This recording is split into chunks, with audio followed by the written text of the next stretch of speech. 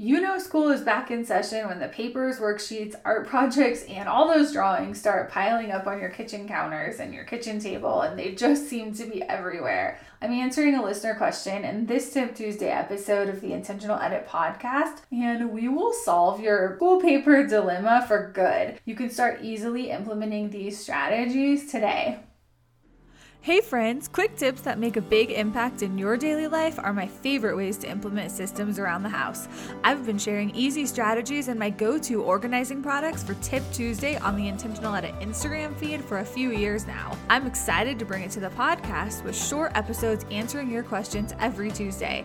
If you want me to answer your questions, go to the podcast page on intentionaledit.com and submit your questions there. Let's get started on this Tip Tuesday episode of the Intentional Edit podcast. Hey there, I am happy to have you here, and I'm so glad you're joining me for this Tip Tuesday episode. Today I'm answering a listener question.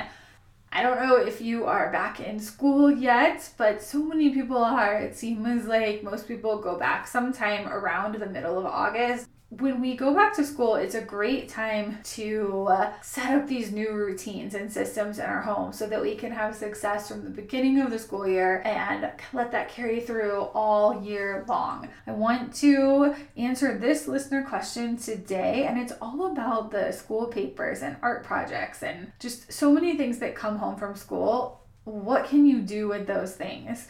So the question that came in said, 2 kids in grade school this year, and after the second week, we already have worksheets, pages, art, papers, and flyers coming home daily.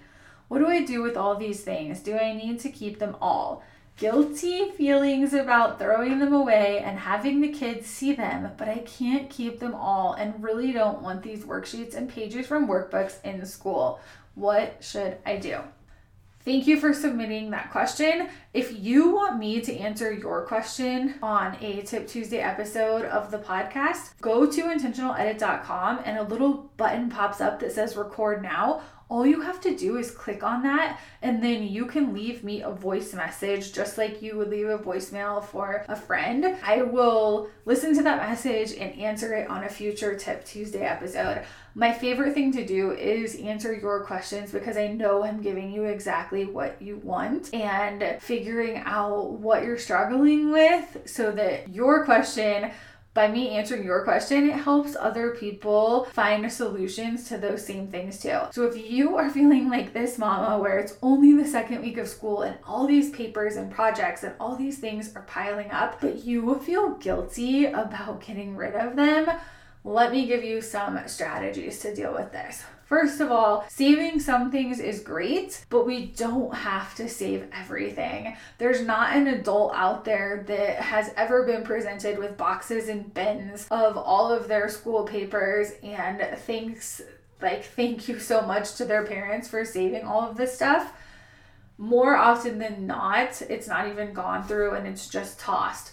When you save a curated collection of the things that are the most important, those things are usually more appreciated. And to be perfectly honest, some adults don't even look at any of that and they just get rid of it. There's a couple of things you can do. One, if it is a worksheet or a paper that is a common thing that is more like a repetitive task that is done, like these worksheets that come home, you don't need to save those for the long term. You can toss those and not feel guilty about it. If it's a busy work from school, something to occupy the minutes of the day, again, don't need to save those. When it is something that is special or has a milestone on it, handprints, a picture of the child, something significant, those are the things that you want to keep. Sometimes there's a lot of those. You don't need to keep them all. One thing that I like to suggest is when the kids are younger and the art projects and the fun things are coming home, have a place in your home where you can display those, maybe 1 or 2 per child, and they can easily be swapped out. So when one comes home, then put it up, it's on display, and then when the next one comes home, that other one comes down and you put the next one up. So you're putting their favorite things, you're sharing the things that are most important, but you're not cluttering your walls all over and making it feel very restrictive and just like a cluttered space because you're trying to put all this stuff up. When it's all up, you can't see what is going on anyway, and you're not enjoying the pieces. So let the pieces shine on their own, or just a couple of them. When another one comes home, the other one comes down. A great thing to do is have a container, some type of plastic container. I love the Hour bins from the Container Store, or something similar to that, where you can get them in a large container that fits the larger pieces of art that your kids will come home with, and have one of those per child. That will help you. It's a reasonable size box, but it's not enormous, and it will help you keep these things to a minimum. Sometimes they might want to display something but not want to keep it, and that's fine.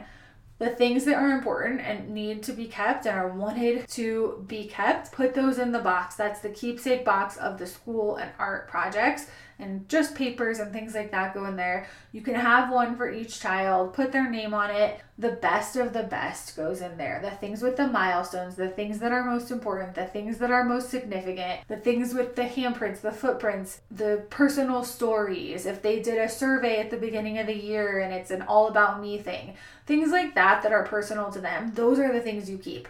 The worksheets, the repetitive work, that's the stuff that doesn't need to be kept. One other idea I have for you is, if you do not have room to keep these things, take a picture of the things that are the best of the best, that are the favorites, that they really love. Take a picture of these. You can have it as a digital file, and you can even place these in an album on your phone or a file on your computer, save them all in there, and then when they are older or done with school and not bringing this type of thing home anymore, you can have those put into a small little book, like a tiny little 4x4 book, or you can do a bigger album, of course, if you want to. But then all those things are in there, and it's a fun little thing to flip through. That is another option. That's more of a long-term thing that would happen, a little project. But if you get in the habit of just taking the picture and then discarding or throwing away the original, you still have that picture. You can still see what they did, and you can choose to make some kind of a little scrapbook out of it later on, or you don't have to, and then you just have the digital file, which isn't taking up space.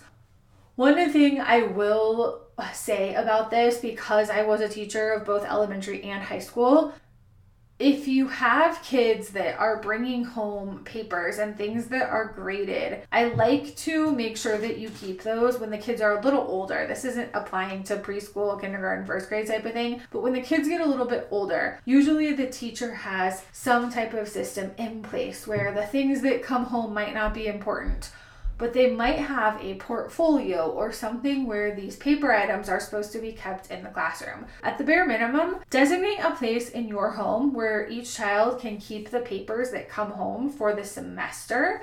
These are things that are graded, because if there were ever an issue where they didn't get credit for something, or they were said to have not turned something in, or they have a 0 for something, you can go back to this file folder or basket or whatever you've determined worked in your home, and they can take that paper back to the teacher and say, I did get this, that, a mistake was made. I did turn this in and it was graded, and here's the grade. So you have that way. Another thing is, when your kids have tests like midterms and finals and things like that, they need to be keeping those things until they have completed that course, whether that's a semester or the entire year. But then they have the proof, and then they also have these documents to go back and study from and go back and reference as they are using them. So it's a little bit different when they get older. Today, so much of that is digital that a lot of that doesn't even apply, but having a file folder or a basket or something where they can keep those things if they're older. Again, these aren't things you're keeping forever, but you're keeping them for the length of time that the course is. And then some of the kids that are older, they have a lot of fun. Like they finished the course, they got their grade, and it's like, phew, I can finally throw this away. And they're excited and have a little mini celebration for a few seconds because they get to throw that all away and their hard work is done and they've gotten their grade, and everything is good with that. I hope those strategies help you. Again, if you have questions for me and you want me to answer a question on a future Tip Tuesday episode, go to intentionaledit.com right now, click on the button that says record now and leave me a message. Ask me your question or tell me what you're struggling with, and I will use that question, feature it on a future Tip Tuesday episode, and answer the question so that I can help you and everyone else that's struggling with a similar problem.